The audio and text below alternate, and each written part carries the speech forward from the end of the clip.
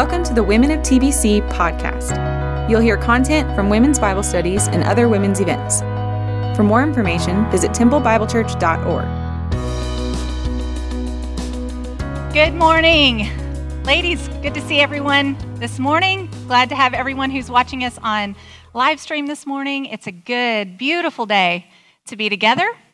I hope you saw some of the rolling announcements as you came in. I want to highlight one that I haven't yet. Of course, we still have projects ongoing with the 411 House and the Unincluded Club, but we also have a project going on here at TBC, which is our annual food drive, where we serve 50 families in our church and surrounding communities who need food for the holidays. And so if you go to our website, to the hub, you can see an Amazon wish list if you would like to contribute to the food drive that way.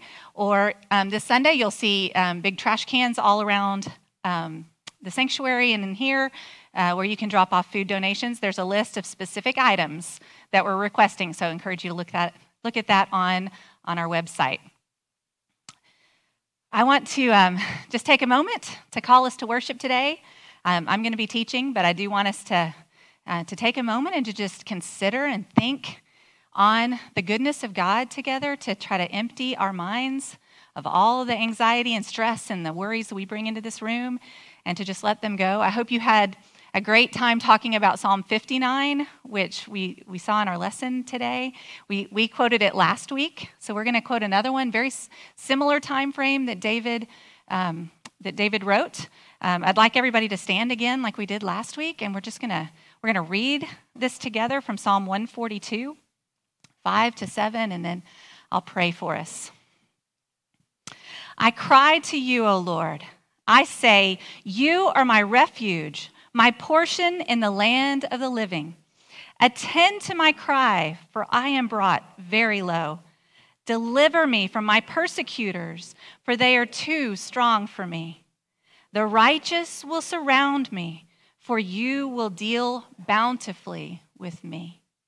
Will you just think on that phrase, the Lord will deal bountifully with you today? Would you just close your eyes and just dwell on that for a few seconds, and then I'll lead us in prayer.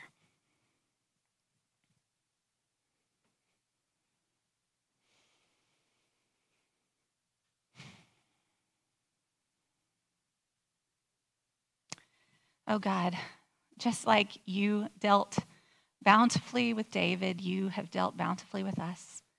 And we praise you, Father. We take refuge in you together. There's craziness all around us. Our world is in chaos, but you are a God of order. You restore order to the chaos. And so in this place, God, we just fully place all of our trust in you. Thank you for what you have taught us as we've discussed in our groups. Thank you for what you have taught us as we have studied these texts all week long. God, would you just move me aside, and would you speak to us today from these chapters? We long to hear from you. We want to see you clearly, and we're trusting the Spirit to teach us. So thank you for that gift. We thank you and praise you in Jesus' name. Amen. Can I have a seat? Well, I grew up going to Sunday school. In fact, I loved Sunday school. I loved the stories. And I was that kid who would listen intently and couldn't wait to be the first one to answer all the questions and to recite my memory verses. But something really formative happened for me in Sunday school. You know, I came to believe that if I could just be good, like Hannah and Samuel and David, then maybe God would be proud of me. Maybe God would love me more. You see, I learned a lot about the Bible, but I didn't always see the essence of the gospel that it always pointed to. I knew that Jesus loved me. I just didn't know how desperately I needed him. So today, we're going to reclaim my Sunday school years. I have this daunting task of summarizing really all of the stories that I learned about David as a kid in one lesson today. And so I thought it would be fitting to frame our lesson with a children's story from the Jesus Storybook Bible. So as a way to review what Suzanne taught us last week and to set up our text for today, I am going to read to you the first pages of the teeny weeny true king. You can read along with me if you would like. God's people had a new land. Now they wanted a king. But God is your king, Samuel told them. He is the one who looks after you best. We want a real king, they said, one we can see. God knew that a king might not be kind to his people or looked after them as well as he would. But God's people didn't care. They wanted a king, and they wanted him now. So God gave them a king. He was called Saul, and he seemed like a good king at first. But he became proud and stopped listening to God. He didn't obey God or love God with his whole heart. Saul can't help me with my plan, God said. I need a king who loves me and will teach my people to love me. Go to Bethlehem, God told Samuel. You'll find a new king there. Samuel's job was to listen to God and to tell people what God said. So Suzanne helped us to see so well last week that Saul chose not to trust God nor to obey him wholeheartedly. Remember the words that Samuel told Saul in 1 Samuel 13, verse 14? The Lord has sought out a man after his own heart, and the Lord has commanded him to be prince over his people, because you have not kept what the Lord commanded you. So chapter 16 begins with Samuel heading to the house of Jesse in Bethlehem to look for this king. So our operating question today for 1 Samuel chapters 16 to 20 is this: what will God's king be like? So let's explore what David and the one that he points to, Jesus, will be like in these chapters. And then we'll go back and finish that story. So first of all, in chapter 16, we see that God's king will be ordinary and unexpected. I love to imagine what David might have been like as a child. Was he funny and free-spirited, or serious and orderly? Was he a practical joker or a rule follower? Was he a picky eater or an agreeable kid? Whatever it was so ordinary that even his own father, Jesse, didn't even consider him as worthy of evaluation when Samuel asked to see his sons. David was the baby of the family, so maybe he was a little forgotten, the runt of the litter, so to speak. Well, chapter 16 described David as handsome and ruddy, but in the original language, that was more of a description of a cute kid. He had the lowest job of the family. He tended the sheep, likely spending long stretches of time isolated and alone without the recognition of anyone. Perhaps this nurtured traits of humility and compassion in the young boy. Maybe out in the mundanity of the pasture, with a lot of time on his hands, this shepherd boy developed a heart that was tender to God, soft and moldable. As he wrote poems and set them to music for an audience of one, long before he was ever a musician in Saul's court. We know that David's heart was what was pleasing to the Lord because God told Samuel prior to choosing David in chapter 16 not to consider the height or the appearance of Jesse's oldest son, Eliab. Remember that phrase in verse 7? For the Lord sees not as man sees. Man looks on the outward appearance, but the Lord looks on the heart. Well, similarly, we know that Jesus would be ordinary and unexpected. He lived in relative obscurity in the backwoods of Nazareth for close to 30 years. In John chapter 1, when Philip told Nathanael that they had found the Messiah, Nathanael said, "Can anything good come from Nazareth?" The prophet Isaiah described what Jesus would be like in Isaiah 53, verse 2. He said, "For he grew up before them like a young plant.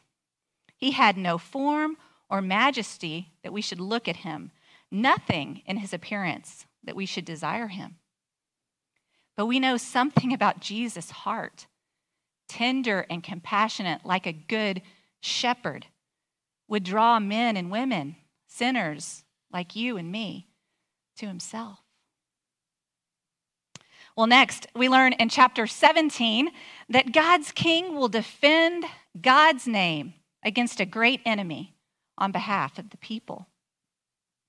Maybe the most recognizable story of David's boyhood is his encounter with Goliath in chapter 17.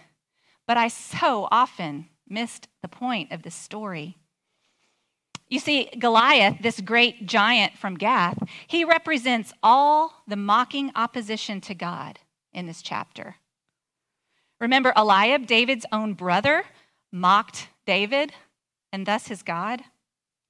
Saul essentially mocked God by his insecurity and fear in facing this great enemy of Israel. And Goliath obviously and overtly taunts God's people and young David. But we know, right, that it's Satan who fuels the skepticism and mockery in every sinful human heart, who wrestles with depending on self versus depending on God. But David, on the other hand, he was not confident in himself nor in his abilities, but in the God that he served. Likely he had experienced God's presence and protection in the sheep pastures. He communed with God. He knew him very personally, and he watched God defeat the enemies of his sheep. David made bold claims because he knew the character of his God. So 3 times in the story, David powerfully defends God with his words. Let's look in chapter 17.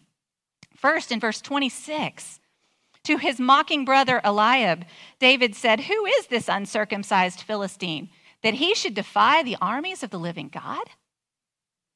And then in verse 37, to the great King Saul, David said, "The Lord who delivered me from the paw of the lion and from the paw of the bear will deliver me from the hand of this Philistine."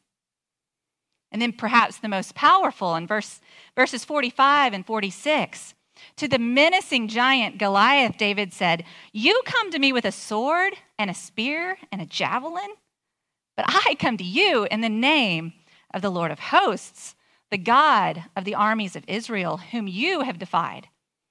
And then a little later, all the earth will know that there is a God in Israel.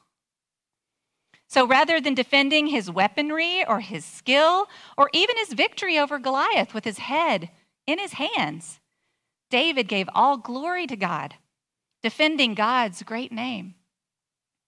That same defense would be true of Jesus. He never boasted of his power or skill or weaponry, but he made much of his Father's honor and authority. Remember in John 5:19, Jesus said, "Truly I say to you, the Son can do nothing of his own accord, but only what he sees his Father doing. For whatever the Father does, that the Son does likewise." Even in response to the mocking of being stripped, dressed in a robe and a crown of thorns, spit upon, beaten, and then hung on a cross, Luke tells us that Jesus turned his attention to the Father with his words, saying in Luke 23, "Father, forgive them, for they don't know what they're doing." Jesus' life was never taken from him. He willingly laid it down so that all the earth would know that God is both just and merciful. Well, we often apply this passage by making ourselves to be David, the underdog, and wanting God to help us conquer the giants in our lives. I think the better application is to see ourselves as Israel and David as Jesus. Israel shares in the victory with David, even though they did nothing to earn it themselves. We, like Israel, need a representative to fight and to win the battle with the menacing and mocking giant of sin. None of us could overcome that giant. Our only hope was God in the flesh of an ordinary and unexpected Messiah from Nazareth. And rather than cutting off sin's head, Jesus allowed himself to be cut off. but then rose again to defeat sin and death once and for all. Well, next we see in chapter 18 that God's king will be a good friend. I could really do an entire lesson on chapter 18, just verses 1 to 3. I want you to read that with me. As soon as he, David, had finished speaking to Saul, the soul of Jonathan was knit to the soul of David, and Jonathan loved him as his own soul. And Saul took him that day and would not let him return to his father's house. Then Jonathan made a covenant with David because he loved him as his own soul. God's king needed a friend, and he was a friend. Jonathan loved David as his own soul, in striking contrast to his father Saul. Jonathan's friendship entered David's soul in a way that Saul's hatred and jealousy never could. Jesus, the Son of God, would both need friends and be a friend.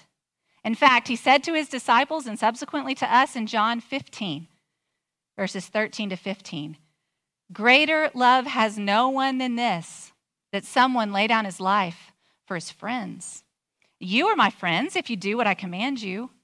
No longer do I call you servants, but I have called you friends. For all that I've heard from my Father, I have made known to you." Well, God has blessed me with some amazing friends over the course of my life, but I've never known a friend like Jesus. He's been with me in deeply personal ways, in my darkest moments and in my most profound joys. He has never disappointed me nor left me alone. His friendship has entered my soul in a way that depression and darkness never could. The good news is that he offers that same friendship to each and every one of us. But it will be costly. For you see, in chapter 18, we also see that God's king will bring division amongst families. As David and Jonathan are being knit together as friends, Saul becomes jealous of David. Back in 1 Samuel 16:6, we learned that the Spirit of the Lord departed from Saul, and a harmful spirit from the Lord tormented him. He was mentally unstable and dangerously insecure. And rather than being soothed by David's songs as his musician, we see that Saul began to fear David, threatened when the people literally started singing David's praises after his victory over Goliath. Saul wants David dead, even exploiting his own daughter, Michal's love for David, for his selfish vendetta, giving her to him in marriage, yet secretly plotting to kill him by requiring what he thought would be a deadly bride's price. But nonetheless, Jonathan, as heir to his father's throne, esteems David as God's chosen king. He strips off his own robe, his sword, his bow, and his belt, and gives them to David as a covenant bond. Jonathan gave up his kingdom, his rightful place as heir, to follow God's king. That kind of loyal friendship was deeper and more intimate than any family tie. Well, Jesus would also bring division amongst families. Following him, Jesus said, would be costly. Some may have to give up their family rights to become part of a new and a different family. Remember in Luke 14:26, Jesus said, "If anyone comes to me and does not hate his father and mother, his wife and his children, his brothers and sisters, yes, even his own life, he cannot be my disciple." I know that sounds so incredibly harsh, but Jesus was saying that friendship with him is better and more intimate than any friendship or family relationship that you currently have. Jesus laid down his life for us, his friends, and he's asking for our wholehearted devotion in return, not to punish us, but because that relationship is good and life-giving. And to be honest, this has been a real struggle and a challenge for me. I've struggled with idolizing family and friend relationships in my life. I have bargained with God on many occasions, asking for my kingdoms to fall into place just the way that I wanted them, rather than sacrificing like Jonathan to follow God's king. I'm so thankful for Jesus' patience with us, for he knows every temptation that we've ever faced.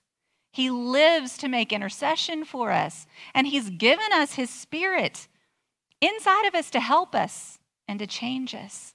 He really is the very best friend. Well, next, we see in chapter 19 that God's king will receive favor from God. David received nothing but malice from Saul. In fact, chapter 18:8 said that Saul became David's continual enemy. He went so far as throwing spears at him, not once, but twice. In chapter 19, Saul reverts to plotting that his men just straight up go out and kill David. And David finally gets the point and flees, beginning a long season of running from Saul. But all the while, God's king receives favor from God. He is protected in very unique ways. First, via his covenant relationship with Jonathan. Jonathan defends David to Saul and warns him of imminent danger.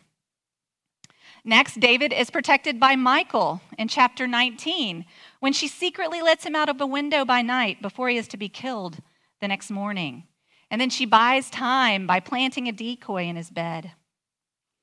Finally, and perhaps most profoundly, he is protected by God's Spirit in chapter 19, verses 18 to 24. When he went to Samuel and was confronted by Saul's men twice, but the Spirit of God comes over them and they just start prophesying. Isn't that amazing? God sends raw, irresistible power to compel them to helplessness, to protect his anointed. Even Saul can't overcome that power, and he starts prophesying too. Well, Jesus would be rejected by his peers, but granted favor by his Father. Jesus' own family didn't believe in him. Judas betrayed him. His disciples fled upon his arrest, and Peter denied him openly 3 times. But Jesus was repeatedly protected and strengthened by the Spirit, descending upon him in his baptism in Mark chapter 1, with God's affirming voice confirming to everyone, "This is my Son, in whom I am well pleased." The Spirit would lead and guide Jesus throughout his ministry, enabling him to escape death until it was time to willingly lay down his life, giving him the courage and the strength that he would need to accomplish his rescue mission for humanity. Well, finally, in chapters 19 and 20, we see that God's king will make and keep covenants. David and Jonathan's covenant friendship was formalized back in chapter 18, but in chapter 19, verses 2 to 3, and in chapter 20, 4 to 16, we see these promises continue to intensify. David and Jonathan both swear their love and commitment to one another.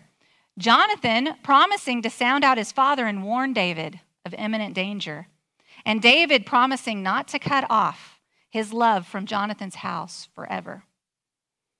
Jonathan follows through repeatedly, emptying himself to draw out the rage of his father, and then eventually warning David with those elaborate arrow shooting displays that his life is in danger and that he should make a final departure. I get choked up by their final goodbye scene every time.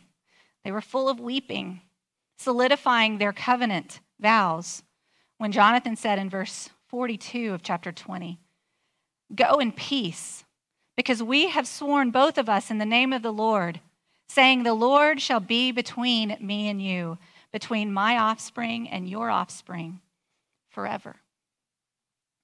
This is a beautiful picture of the covenant of peace that Jesus made with us through his death, burial, resurrection, and giving us of his Spirit. Paul described it this way in Romans chapter 5, verses 1 and 2. Therefore, since we have been justified by faith, we have peace with God through our Lord Jesus Christ. Through him, we have also obtained access by faith into this grace in which we stand, and we rejoice in hope of the glory of God. Jesus promised himself to us, his church, his bride. He died to make us holy. He gave us his Spirit to continue that sanctification process. And ultimately, he will return to take us home. And as his image bearers, he wants us to be people who make and keep covenants of marriage and friendship and community. So I ask you one more time, what will God's King look like? What will he be like? Let's go back and finish our opening story. Jesse's youngest son came running up, and God spoke quietly to Samuel. This is the one. His name was David. He has a heart like mine, God said. It is full of love. He will help with my secret rescue plan, and one of his children's children will be the king, and that king will rule the world forever. Samuel anointed David's head with oil, which was a special way to show that you are God's chosen king. You will be the new king one day, Samuel told him. And sure enough, when he grew up, David became king. God chose David to be king because God was getting his people ready for an even greater king who was coming. And once again, God would say, go to Bethlehem. You'll find a new king there. And there, one starry night in Bethlehem, in the town of David, 3 wise men would find him. Let's pray. God, it's such a gift to see you lay the gospel out for us in these chapters of 1 Samuel, as you showed us what your king would be like. And as we see David and his heart, a heart after yours, Father, we see our Savior, see your Son who you gave so freely to us, to be a friend, to lay down his life for us, to give us a Spirit, to help us, to change us, to transform us from one degree of glory into another until we look like your Son. So we are so grateful today. God, would you continue to teach us as we study in this book? Would you give us wisdom